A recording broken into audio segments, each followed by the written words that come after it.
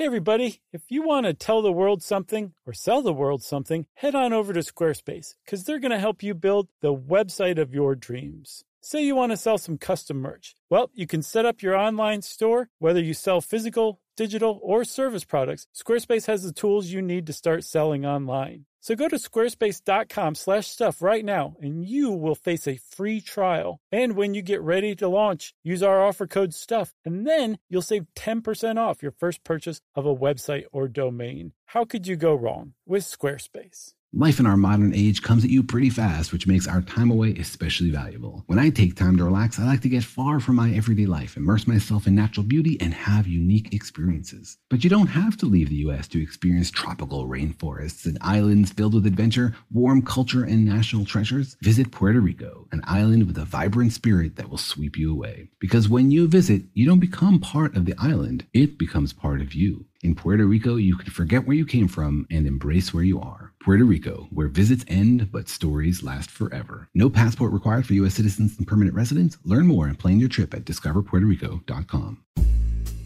Hey everybody, it's me, Josh, and for this week's SYSK Selects, I've chosen our episode on caving. We had already done an episode on biospeleology, which is about animals that live in caves. We kind of touch on that too, but this is all of the ins and outs, if you'll excuse the unintentional pun, about caving. And you are going to love it. It's just a great, thorough, classic example of stuff you should know. So check it out starting now. Welcome to Stuff You Should Know, a production of iHeartRadio's How Stuff Works.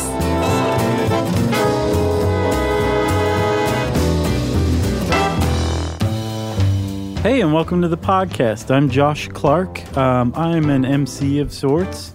Not the cool kind, the boring kind. With me, as always, is MC Charles W. Chuck Bryant. He's the same kind of MC that I am. Sucka MC?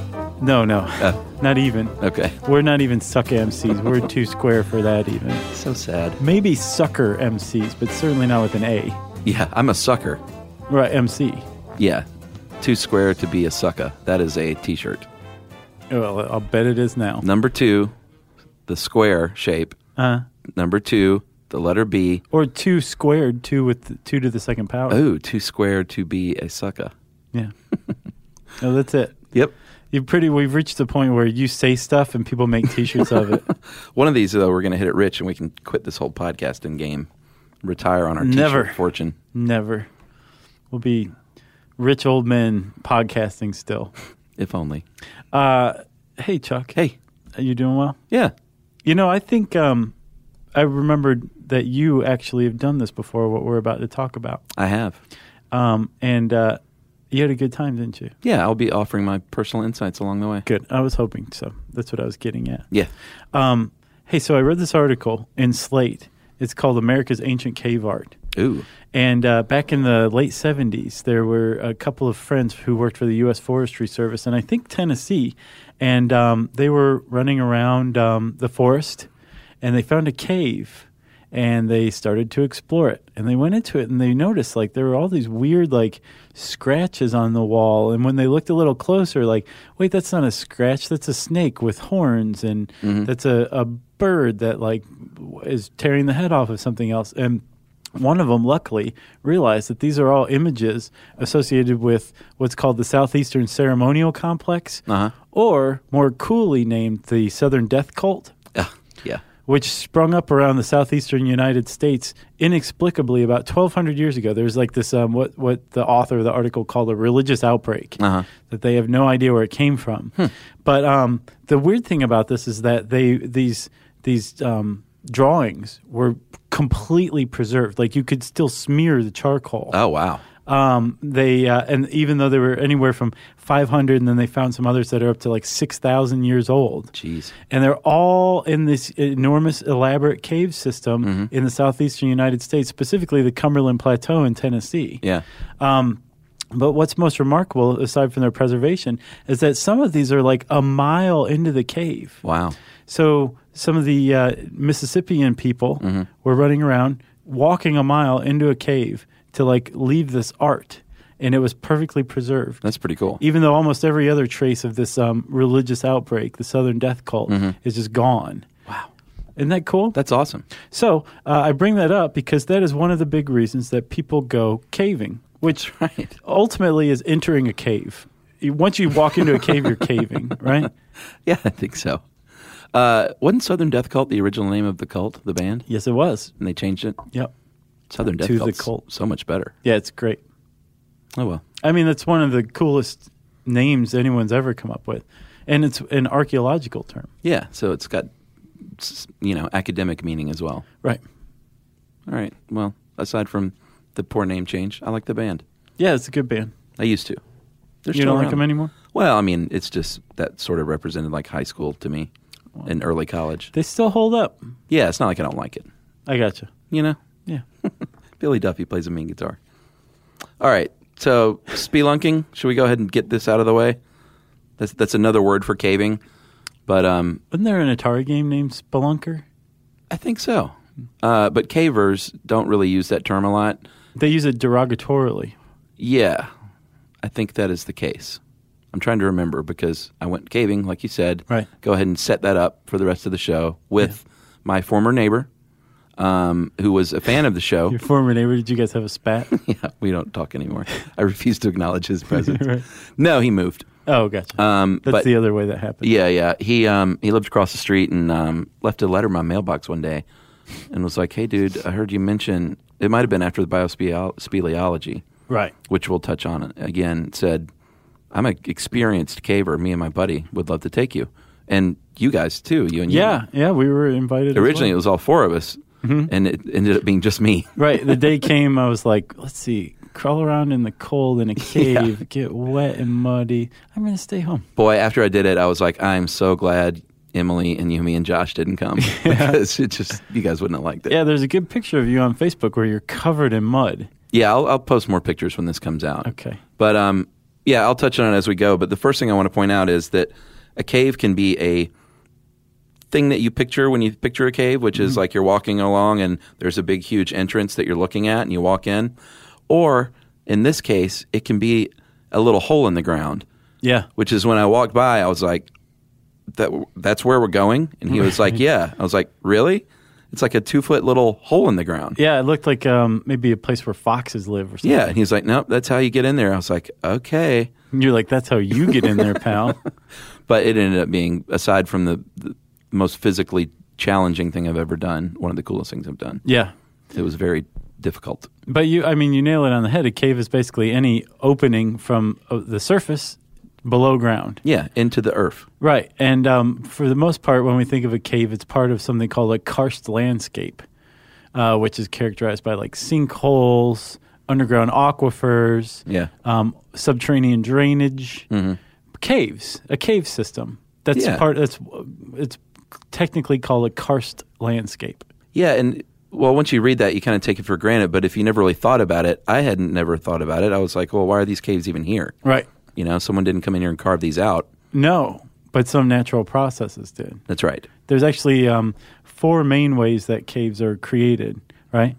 Yeah, most caves are limestone caves, and you get those when rainwater seeps down through the soil, picks up some CO2 along the way, and that forms carbonic acid, which is kind of weak. It is, but if you have carbonic acid present in the same area for eons, it's going to eventually eat away at even stone. Yeah, like limestone, and that's basically what happens. It either collects there for a long time, or is rushed in there by rain. Yeah, and corrosion.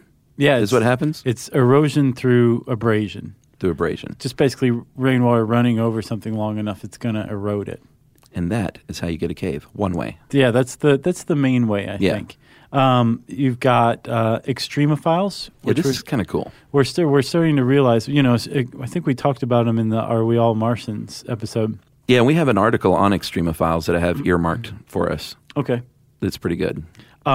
They are basically bacteria that live and thrive in toxic environments. Yeah, like places where nothing else lives. Right, high sulfuric content or really high temperatures or really, really low temperatures. Or just, they're the only things that live there.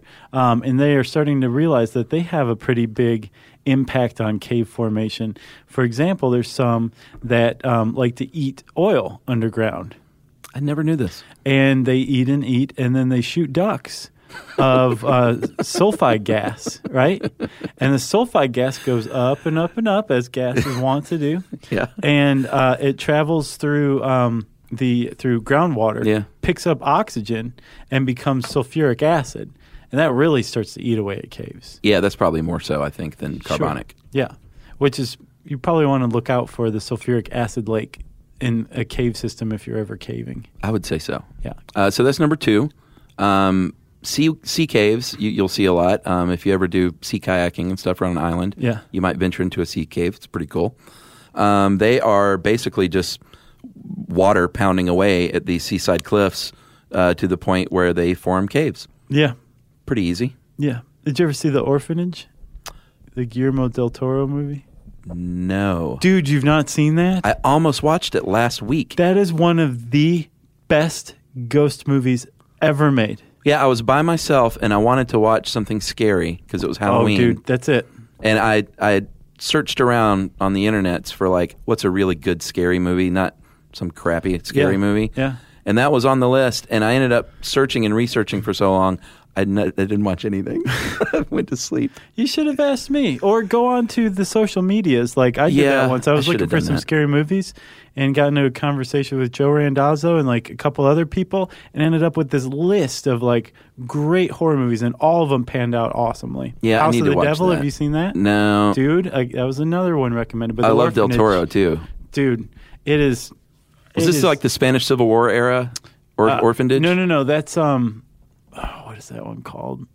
I know the one you're talking about. Devil's That's- Backbone. Yes. I saw that one. That's okay compared to The Orphanage. It might as well have been like, Pee-wee's Playhouse? hey, I like Pee-wee. No, I mean as far as light fare goes. Yeah. Okay. All right. It's just so much better. I'm watching it. Yeah. This And week. watch House of the Devil too. It's pretty good. All right. I think you'll like that a lot. Yeah, I like good scary. I don't like all that crappy Saw-like stuff, like shocking torture porn crap. I liked the first couple Saws. Yeah. All right, so that's the third way that caves are formed.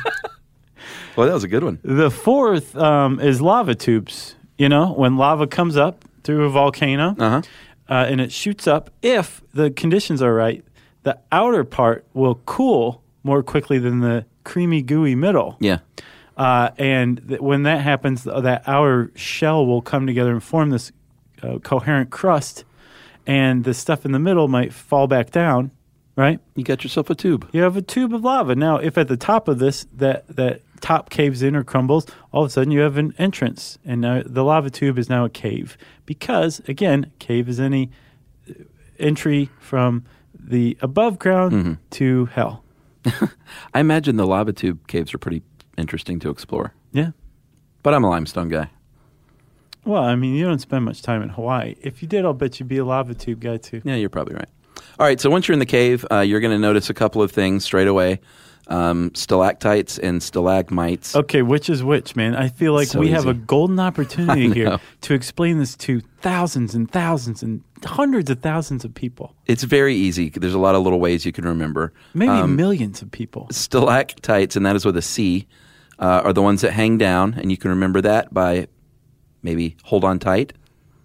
Stalactite, they got to hold on tight. Yeah, because it's not stalactite and stalactite or stalagmite and stalagmite. It's stalactite Yeah, with a C, and And a then T. stalagmite with a G. and an M.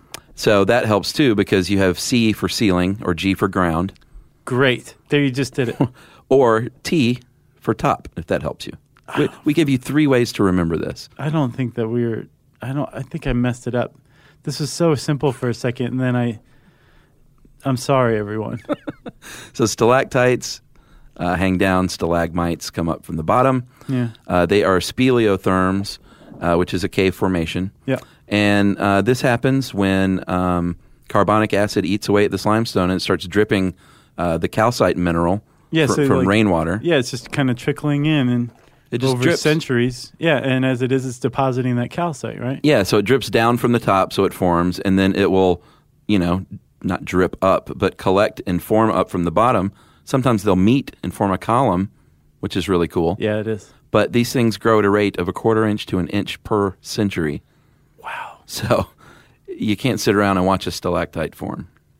That It's is basically the something rule else. of thumb. So the rainwater comes down and drips down, and whatever deposits are at the top going down is a stalactite, That's right. and it drips down under the ground and builds a formation that grows up towards the top. Yes. That's a stalagmite. And that's why you usually find them together. And stalacine is actually the Greek derivative, and it means to drip. Really? So there you have it. That's great, man. And they did mention, I looked these up because I'd never seen them, other speleotherms like fried eggs and bacon. Did you look these up? No. It's pretty neat. It looks like a fried egg.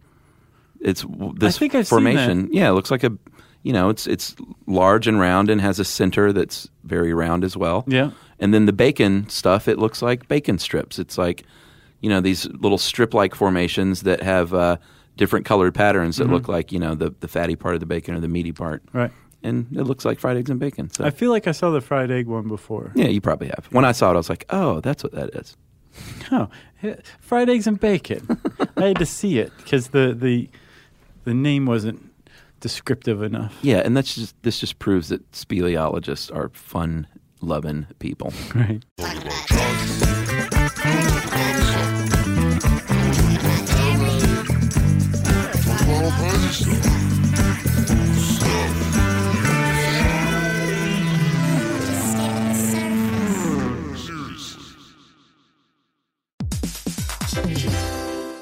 All right, game off. Let's pause here to talk more about Monopoly Go. Because in Monopoly Go, you can team up with your friends for timed tournaments where you work together to build up each other's boards. It's very nice. That's right. And the more you win together, the more awesome prizes you unlock. And there's so much to get. I'm talking about unique stickers that you can trade with friends to complete albums for big prizes, cool new playing pieces to travel the boards with, or hilarious emojis for taunting friends when you smash their buildings or heist their vaults. Plus, Monopoly Go feels new and exciting every day with constantly changing tournaments and challenges, like digging for treasure or a robot pachinko machine. And there's always new timed events that help you win big, like massive multipliers for everything you win or rent frenzies. That's right. There's always something fun to discover in Monopoly Go. So get off the bench and go download it now for free on Google Play or the App Store. Game on!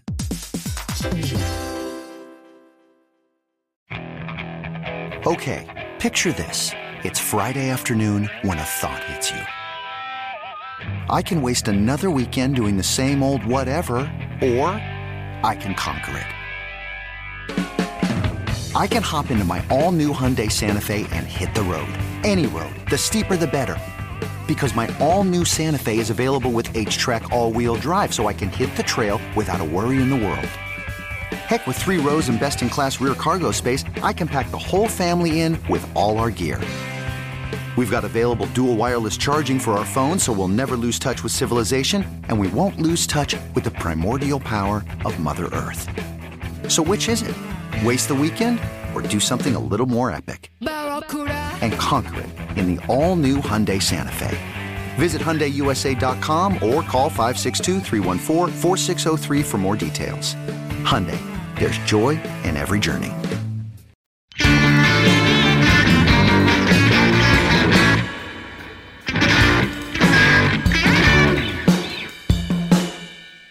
So while you're in the cave, you're probably going to run into certain kinds of animals.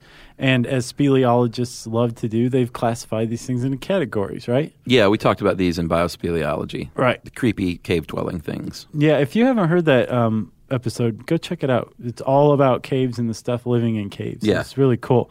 But the troglazines, those are temporary visitors, like a bear maybe hibernating in a cave. They live most of their life outside of the cave and come in for shelter or food or something like that. Yeah. Then there's troglophiles. That means they love the trog.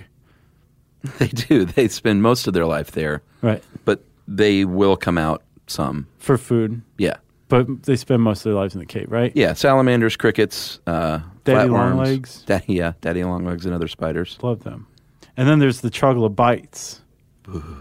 Yeah, those are ones who live their entire lives within the dark zone of the cave. And usually they don't have eyes. And apparently, without exception, they're all blind. Yeah. Like the Prometheus salamander. Yeah, I remember that thing. The Ozark blind salamander, the tooth cave spider, which isn't as creepy looking as it sounds. No. I expected to see something out of a B movie, but it was just like a little skinny spider. Oh, okay. But if you name something the tooth cave spider, you Right. expect some like really scary looking thing. Yeah. Or something with glasses and huge buck teeth. Yeah. Same with the tooth cave beetle.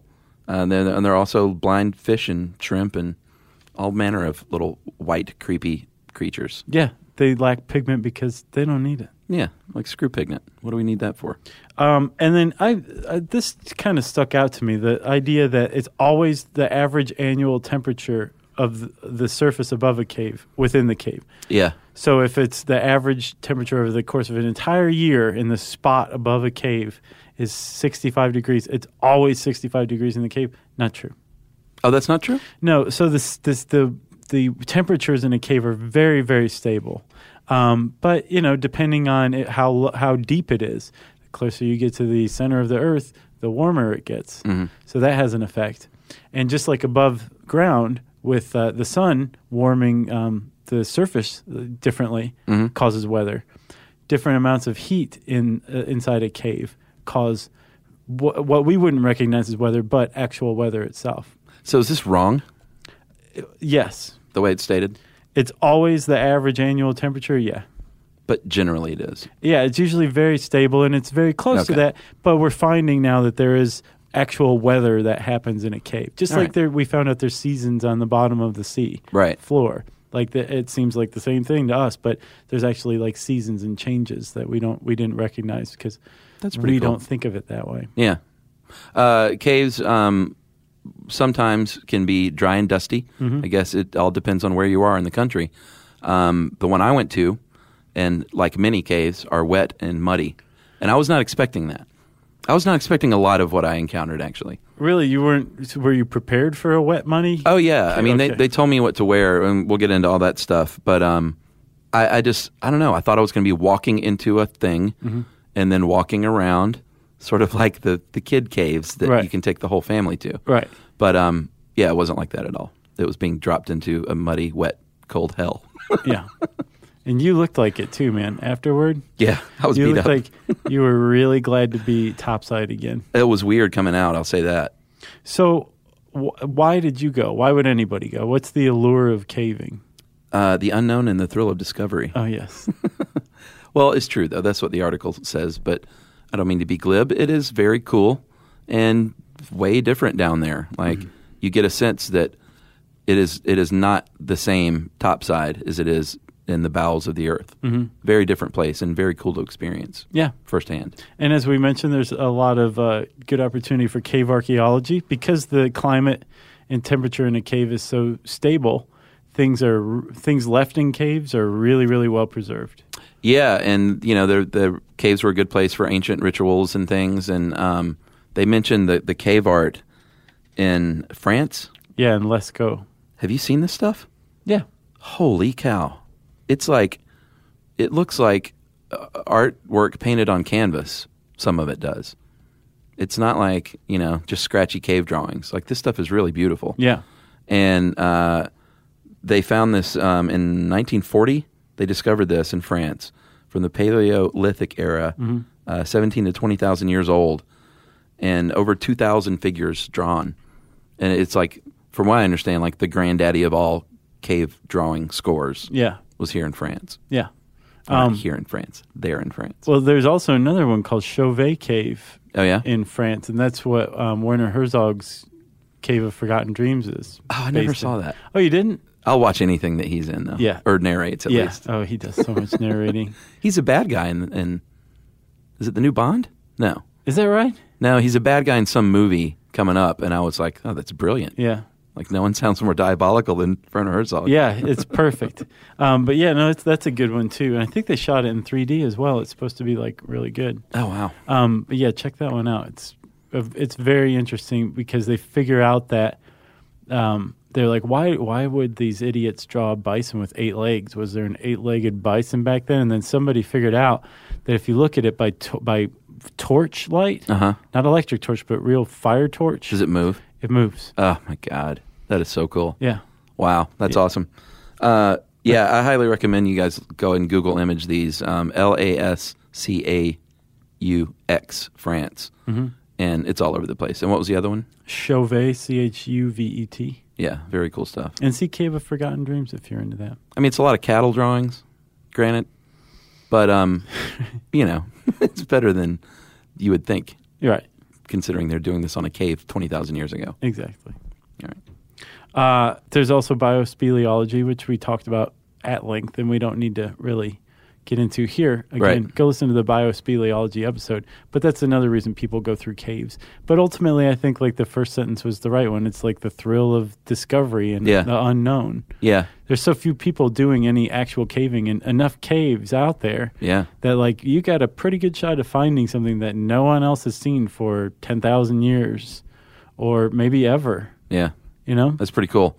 And cavers, too, part of being a caver or a speleologist is being into conservation and preservation. And that's one thing I learned from my buddy Eric and his friend. There were like casual spelunkers that were in there, clearly didn't know what they were doing, weren't dressed for it, didn't have the proper equipment. And, of course, these guys are just like, these are the people that get us in trouble or that get in trouble that we need to come help get out of trouble.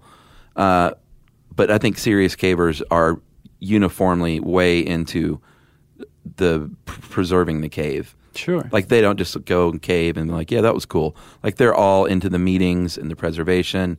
A lot of them do the volunteer for search and rescue and stuff like that. Like they really get into it. Yeah. It's not a casual affair. No, and that idea actually extends to urban spelunking or urban exploration. Yeah. Which we've covered. Yeah, where you enter something like a sewer system or an abandoned building or something like that. But one of the big rules is like you can't break and enter. You can enter. Somebody else has already like cut a hole in the chain link fence. You can go through that hole, but you can't cut that hole yourself. And you don't take anything. Right. You preserve the place exactly the way it was. And we actually have, I think, what's a new article on the site that is awesome. Top 10 cities for urban exploration. Oh, yeah? It's like got all these attractions of like where to go in the city and like what to explore. It's very cool. Well, France has the catacombs. I know are really popular. Yeah. And I did a little bit of that in Florida in Fort Pickens and Pensacola. Oh, the Fort Pickens catacombs? Well, the Fort Pickens battery. It was like, Civil War battery. Oh, yeah? Yeah, and I think it's all blocked off now, but at the time, like the metal bars were bent enough where you could get through. And me and my brother-in-law like made torches and like went all through the stuff. It was pretty cool. What'd you find? Stuff written on the walls like from the Civil War and then stuff written on the walls, clearly more modern in nature. Right. But just graffiti and stuff and beer cans. Yeah. But it was just neat walking around. Yeah, that's cool. What else, Chuck? How to get started? Yeah, I guess if this podcast tickles your fancy, then you may want to know how to get into this. Yeah, a lot of people might be into the very easy, guided, you walk in and you walk around type of experience. Right. Take the kids. There's nothing wrong with it. You can still learn a lot. It's not a cop-out. Like Carlsbad Caverns and like the real touristy ones. They're great. Yeah. Have you ever been there? I haven't been there. I've been to Ruby Falls. You mean I went? Yeah. Ruby Falls is nice. It was, yeah. And there was plenty of people running around. It was very well lit. Yeah. Safe. Yeah. But it was so awesome getting to the falls. Yeah, yeah. I mean, like, it was great. It was total. I think part of the reason I appreciated it so much because I took it for what it was. It was like, this is tourism, Yeah. But it's also very cool. Yeah. I mean, you're walking underneath a fault line in the earth. Yeah. It's really kind of You cool. can sell T-shirts afterward, but it's still very cool to be in there. Exactly. So you can do that. You can go to these like really big touristy ones and still get a nice experience. Or you can get a guided tour for, a little more intense experience. Have you been in Carlsbad Cavern? Yeah. Okay. Yeah, it's nice. Is it? It's lovely. There's like red carpet everywhere. Yeah, it's just couches every 20 Massage feet. chairs. But they do mention in this article that kids are great to take into caves. They love that kind of stuff. Obviously, you want to keep an eye on them because it's pretty easy to get lost in there. Yeah. But at these big major attractions, they take care of you. Right. They're not going to let your kid go off and live with the salamanders. Yeah, and you've got a guide for the guided tour. Yeah. But even the self-guided tours, it's usually like paved or a clearly marked trail, like you're going to have a lot of trouble getting lost if you get off of this trail. Yeah. Or if you stay on the trail, I should say. Yeah, I went to a concert in a cave one time. Really? Yeah, in Tennessee, what's the name of it? Something Caverns. I can't remember now. But it was the Silver Jews played their last show ever in this cave. Oh, yeah? And they have regular shows there, like usually it's like bluegrass and stuff. Mm-hmm. But it's awesome. Like you park in this big field, and then it's one of these where you walk into a huge opening, and there's big paths. But you walk like probably half a mile down in there, and then it opens up to this huge open room, and there's a stage, and there's lights and everything. Wow, that's it's cool. Really cool experience. I wonder what the green room's like there. I don't know. It's probably brown. Right. Just sit on that rock, and we'll bring you some shrimp. Yeah, it was really very cool show, though. I might post pictures of that, too. Okay. Wow, this is going to be a picture bonanza. Then there's cave diving. Yes, probably the most dangerous thing a person can do. Yeah. We can't overstate that enough. Like, even these caver dudes that I was with that are hardcore, they were like, those people are crazy. Yeah, and if you're a hardcore scuba diver, even a wreck diver, that doesn't mean you're a cave diver. No. Cave diver is its own thing. Yeah. And like it's very easy to die. In 2012, 7 people already died in cave diving. In incidents. 2012 now? Wow. 3 of them in 3 different days, 3 consecutive days in Florida in 3 different incidents. Yeah. In March. Yeah, it's scary. And I asked Eric, I was like, well, why, what's the big deal? And he was like, dude, you got to be crazy to do it. And he's like, you are underground, underwater. Right. And it's very easy to get lost and turned around, and you've only got so much air. They say that to never, to try and exit with half a tank of air still. Yeah. Or whatever. It's not air. What is it? It's compressed air. Okay, compressed air. There's like an air mix, but it's generally air. Yeah, but they're like, you don't want to go below half a tank ever. Yeah. That's just scary. I'm sure. And he took me, after we went caving, he took me to the entry point for the cave diving nearby. And it's this little, probably, 10-foot by 10-foot hole, little pool. Mm-hmm. But it's like infinitely deep. Right. And it's like, wow. So you can jump in and just sort of waddle around. Or there's below that, there is the tube. Right. Where you enter, and it just seemed like the scariest thing ever. Right, with a tank of air on your back that could be punctured by anything. Yeah. Because it's not like there's not stalactites hanging down. Yeah, it's utterly frightening to me. That said, if you are into cave diving and you go through the certification and you are into that kind of thing, there's some awesome cave diving. Like cenotes, any cenote? Yeah, yeah. And there's a place that I missed when we were talking about the Abandoned Mines podcast. There's a place called Bonne Terre Mine in Missouri. And it's an old lead mine that was in production for 100 years. And then they closed it down in 1960. And they didn't remove anything. There's magazines, all this stuff still sitting around. And they flooded it with 1 billion gallons of crystal clear water. Really? And you can go scuba dive. You can cave dive this abandoned mine now. Wow. And see there's an old movie theater down there. Really? There's mine cars, That's the creepiest elevators. thing ever. Yeah, it's pretty cool. That's awesome. Yeah, but it's the visibility is just limitless. Wow. Yeah. I wonder if that's slightly safer. I think it's pretty heavily guided as far as tours go. So if you're going to start somewhere, that would probably be a good place. Okay. Yeah. Yeah, I saw a couple of dudes come out of the hole. And all the cavers know each other, it seems like, because they knew these guys. Yeah. And they were like, oh, yeah, it's good. These guys are real nice. And then they turned around, they were like, they're nuts. Yeah. These guys are crazy. Yeah. So all the cavers know each other because they're all members of grottos, right? Yeah, it definitely seems like a close-knit community. Right. Like they're all on each other, that have each other's contact info because, when someone gets lost, they send out, who can come and help, basically. Right. Who's free tomorrow. Right. To come and find these idiots. Tomorrow. They're in trouble if it's tomorrow. Yeah, that's true. But, a grotto's a caving club, right? And any legitimate caving club is sanctioned by the National Speleological Society. And there's about 200 caving clubs or grottos in the U.S. Nice.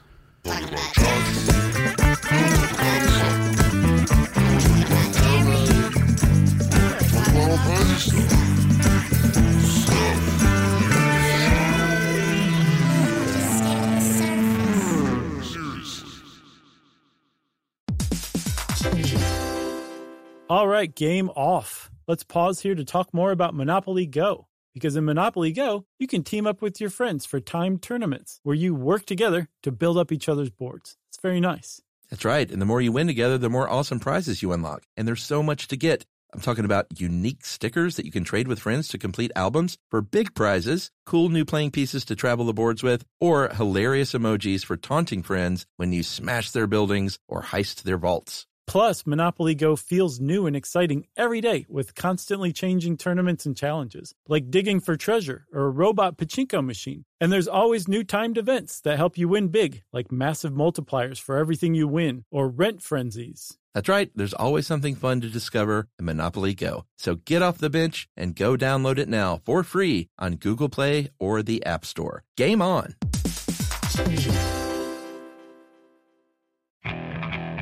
Okay, picture this. It's Friday afternoon when a thought hits you. I can waste another weekend doing the same old whatever, or I can conquer it. I can hop into my all-new Hyundai Santa Fe and hit the road. Any road. The steeper, the better.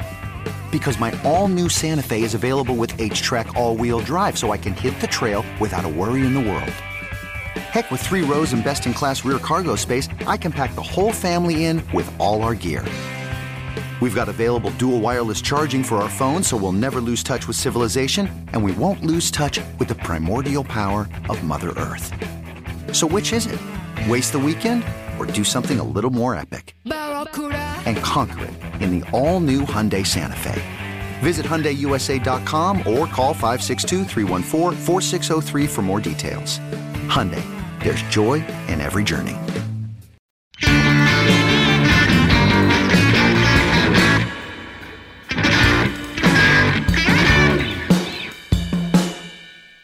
So if you're a member of a grotto, if you're a caver, what are some of the things that you're going to need? You're already into this. You're like, come on, let's go. What are we going to do? What do I need to take with me? Well, you want to take 3 forms of light and plenty of backup batteries, and take glow sticks, take the headlamps, take lighters, even though those will get wet. You can bag them in the dry bag. But take as many forms of light as you feel comfortable with that's not less than 3. And not only I took 4 or 5 lights. That's smart. Yeah, and I knew I was going to be fine, but I was just like, you know what? I'm going into the depths of the earth. I want to have lots of light at my disposal. Right, and you want to also have lots of batteries and extra bulbs for those light sources. Yeah, sure. Just because the light, your light is the number one most important thing when you're caving. That's the number one most important piece of equipment. Yeah, and my buddy Eric had a carbide lamp, which back in the day, when even car headlights and lights on the fronts of houses, it wasn't always a gas lamp. Sometimes it was carbide. And old school cavers used these things, and it's basically a chemical reaction. It burns acetylene gas, and it's created from a reaction of calcium carbide with water. So he had this pod that he carried on his belt that had carbide pellets in it, and it would drip water down and create the gas, and it fed it up through a tube connected to the gas lamp that he's wearing on his head. Wow. And it was really cool. The other guy didn't have one, but Eric used it. And the light that it gives is just really very illuminating. It's not like how incandescent light is just so specific, even if it's a broad range. It's not like having a flame. Right. So this thing really warms up the cave, and it does actually warm it slightly, but just generally with light warmth. Right. It's just like the cave was illuminated, not like a flashlight shining on something. Right. Very cool. Nice. And very durable. If you take care of these things, they're a little finicky, but if you take care of them, you can have them your whole life. It sounds kind of newfangled. No, it's very old school. Well, old-fangled. Yeah, it's old-fangled. Yeah. And you just look cool. Eric looked like a cool guy with his tube running out of his head and flicking the little lighter switch, and he looked cooler than I did. Right. With my glow stick. Yeah, with my glow stick. So you need light. You need light. You need a helmet.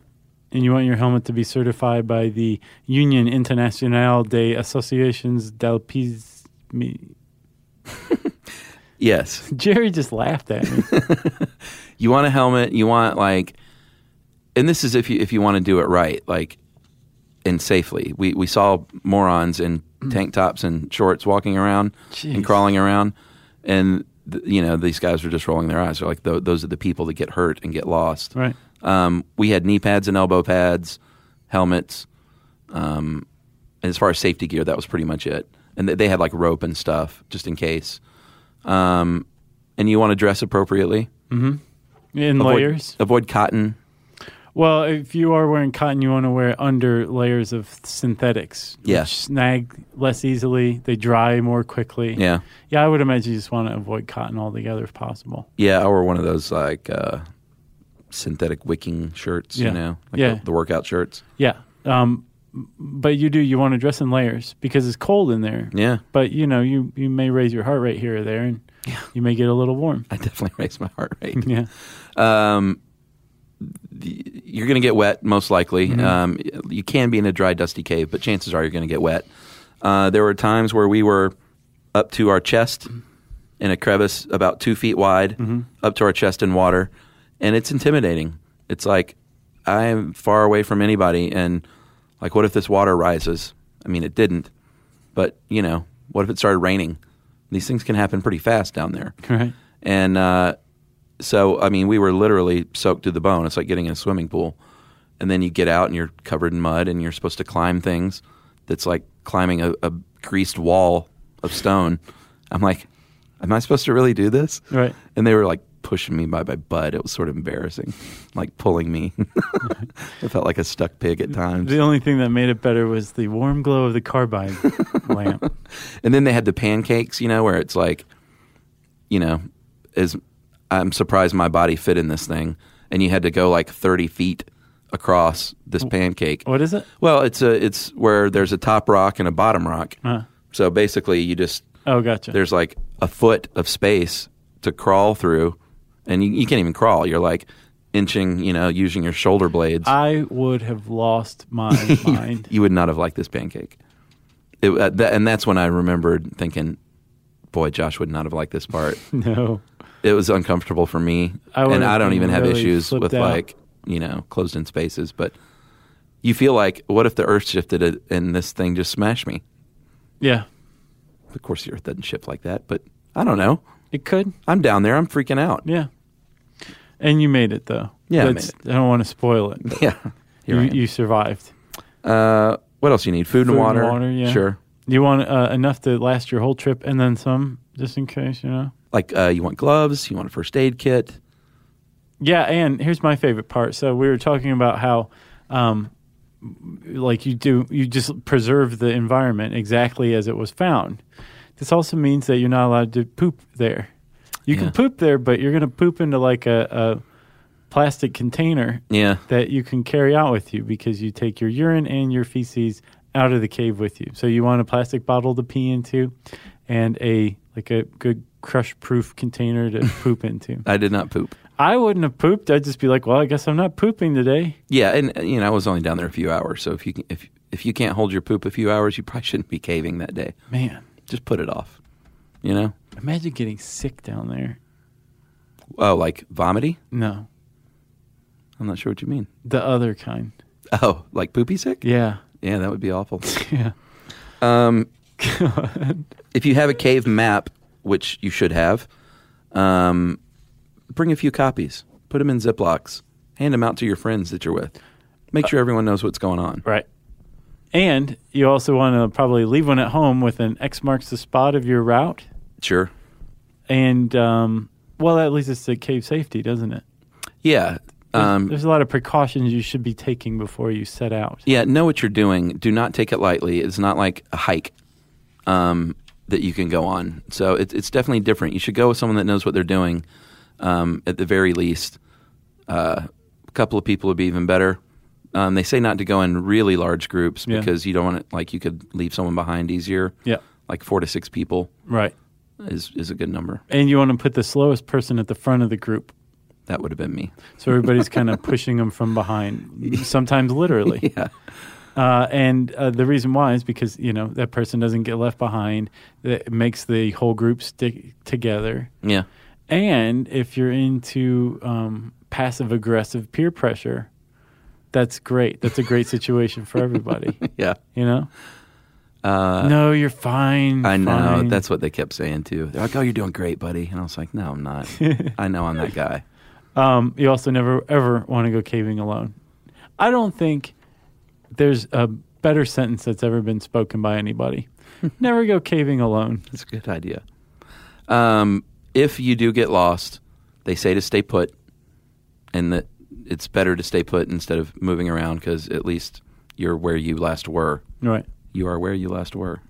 Well, you're where you said you were going to be. Yeah, at least. Roughly. If your light goes out and you're alone, Start screaming at the top of your lungs until someone comes and gets you. that's probably not a bad idea. But they say not to freak out. But yeah, I would definitely try and make a little noise. Although you also don't want to attract the descent hillbillies. Yeah, whatever those were. They were mountain folk. You know what? That was a lot like a Lovecraft story.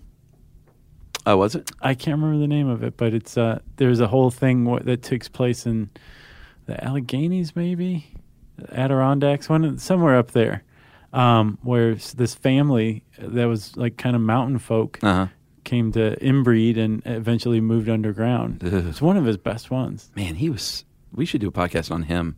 Okay. What a twisted mind. Yeah. Well, we Yeah. did the Necronomicon, remember? Yeah, but let's just do one on his life. Okay. What made him tick? Let's do it.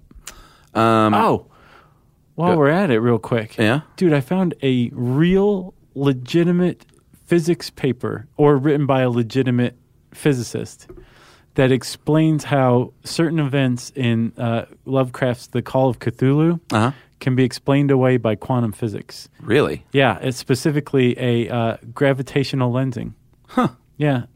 To explain what Cthulhu is, or... No, like what happened to this guy who went mad and Okay. described this crazy place that he went and stumbled upon in the South Pacific, and then came back and wrote about it. They were like, well, actually, wait a minute. What he's talking about is a quantum bubble. Wow. Yeah, it's pretty awesome. This it gets in like he works out math and formulas for explaining all this. Yeah. And but the rest of it is really interesting. Wow. Yeah, I can't remember what it's called, but probably look up the physics of the Call of Cthulhu, and I'm sure it'll bring it up. Yeah, I bet you can find It's a it. good one. That's awesome. So, what are some of the big problems you're going to run into, Chuck, aside from getting lost or running out of light? Hypothermia, Right. always a concern when you're cold and wet. Like I said earlier, flooding of passages, which I was worried about the whole time. Yeah. Slipping, falling. I was slipping all over the place. It's going to happen in these muddy caves. And, I just sort of slid and tried not to pick my face up off the rock. Right. But I definitely got bumps and bruises. I'll bet. And I was really sore the next day. It was like mountain climbing, except underground, and the mountain was slick and muddy. Yeah. That was basically kind of what it felt like rock climbing. Yeah. It was not what I thought it was going to be, once again. I can't stress that enough. It's not a stroll. I ate my bologna sandwich by 10 a.m. Yeah, it was pretty bad. But super fun. And like I said, when you come out, man, this is so weird. Once you've been underground for that long, when you come out into the real world, everything is just like hyper colorful and bright and just weird. Huh. And it's like, man, there's a whole different world down there that most people don't know about. Nice. I highly encourage it. Just be careful. Yeah, I think that's good advice. Is there anything else in here? Always make sure that several people above ground know where you went, know where you're going, know when you expect to be back. Yeah. And if somebody does get hurt, never leave that person alone. Right. A couple of people have to stay with them. A couple of people have to go topside. The people who go topside need to leave some of their supplies and light and stuff and water back with the people who are hanging out with the injured person. Yeah. They need to know exactly where the injured person is so they can tell other people who can come get them out. Right. And they also need to remember to take the car keys with them. Cell phones. Really kind of important. You don't want to get all the way out there and be like, oh, Can you imagine? I left the keys in there. Yeah. Yeah, that would suck. And then, like you said, if you ever get lost, you don't want to panic. You want to stay put. You want to rely on your plan, your backup plan, which was letting a bunch of people know that you were supposed to have been home 2 hours ago and you weren't. That's right. And there are thousands of caves in the U.S., many of which are very explorable. Just do your research beforehand. Go with someone that knows what they're doing. Yep. There are more extreme caves around the world that are very cool to look at. ones that you actually can skydive into, or not skydive, but base jump into. Yeah. Boy, that I can't imagine skydiving into one. I think I've seen video of people base jumping into this. Sotano de las Golondrinas. Yeah, it was. I think Planet Earth, the Discovery show, had that. Okay. Yeah. That's where I saw it. It's way cool. Yeah. And then, like you talked about, the cenotes, those are very cool too. Just be careful. Have we said that enough? I don't know. I don't think you can because, like I said, once you get there, you realize they're just a bunch of dummies, no matter what, that are ill-prepared. Locals that are like, yeah, I've been down here before. Well, if you want to learn more about caving, you can type in spelunking in the search bar at howstuffworks.com. SPELUNKING, and it will bring up this article. And I said spelunking, which means, of course, it's time for listener mail. I'm going to call this Pakistani pizza. We did a pizza podcast, and we got lots and lots and lots of feedback on that. I knew that was going to be one of those. Yeah. Very ubiquitous food that people love to talk about. And this is from, and I'm probably going to butcher your name. Sorry, buddy. Nabiha Syed. Not bad. Right. And he said that he listened to the Pizza Cast and thought he would drop some 411 on pizza in Pakistan. He's originally from Orlando, but currently lives in Karachi for university. And he said here, when you order a pizza, you don't really order toppings, but you order a specific flavor. Huh. Although if you're at a pizza place, you can order specific toppings and build your own pizza, as Pizza Hut calls it. Though they are a little less cooperative when you order for delivery, apparently in Pakistan. So he said your pizza will most likely have some form of chicken on it. And then, of course, there's no ham because it's a Muslim country. Yeah. Pizza Hut alone serves chicken tikka, chicken kari, chicken fajita, Bahari chicken, Afghan tikka, and the spicier fajita Sicilian, as well as the veggie, shawarma, pepperoni, and a couple of other different beef flavors. Dude, I'll bet that's so good. I bet it is. Chicken tikka pizza. In Pakistan? Yeah. Here's the kicker for me, guys. Not only do they offer their usual stuffed crust with the rope of cheese, they also serve beefy Sikh kebab stuffed crust. Yes. Wow. Papa John's. Wait. I want to just make sure everyone understands what you just said. He said that they offer a pizza with a crust stuffed with kebab. With beef kebab. That sounds delightful. It does. Papa John's offers a more traditional American pizza menu with their various pseudo-Italian names, including chicken Florentine. Domino's flavors in Pakistan are a little more mainstream American, while they do serve chicken tikka, as well as something called Golden Feast, or something to that effect, which, as far as I know, involves corn, pineapple, and probably chicken. Along with the corporate giants, there are plenty of local chains, oddly generic-sounding names, including Pizza Place, Pizza Point, Pizzo, California Pizza, and the list goes on and on. Pizzo. Just Pizzo. It's a typo. Unfortunately, my university and dorm are located on the outskirts of town, not in an ideal neighborhood, so these places usually don't deliver.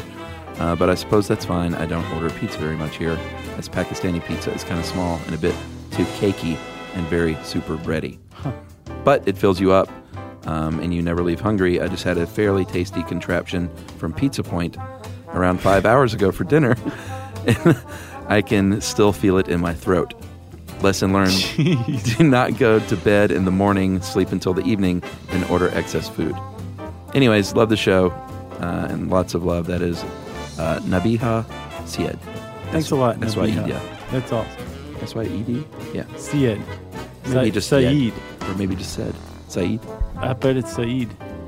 We'll find out. Nabiha, right? Yep. Thanks a lot for writing in. Good luck with your studies. And the pizza? Yeah, if you're in a foreign land and you're listening to us and you have some 411, as Nabiha pointed out. Nabiha, right? Mm-hmm. Man, I'm good. We want to hear from it. Or we want to hear about it from you. You can tweet to us at SYSK Podcast. You can join us on Facebook.com/StuffYouShouldKnow. And you can send us an email to stuffpodcast@howstuffworks.com. Stuff You Should Know is a production of iHeartRadio's How Stuff Works. For more podcasts from iHeartRadio, visit the iHeartRadio app, Apple Podcasts, or wherever you listen to your favorite shows.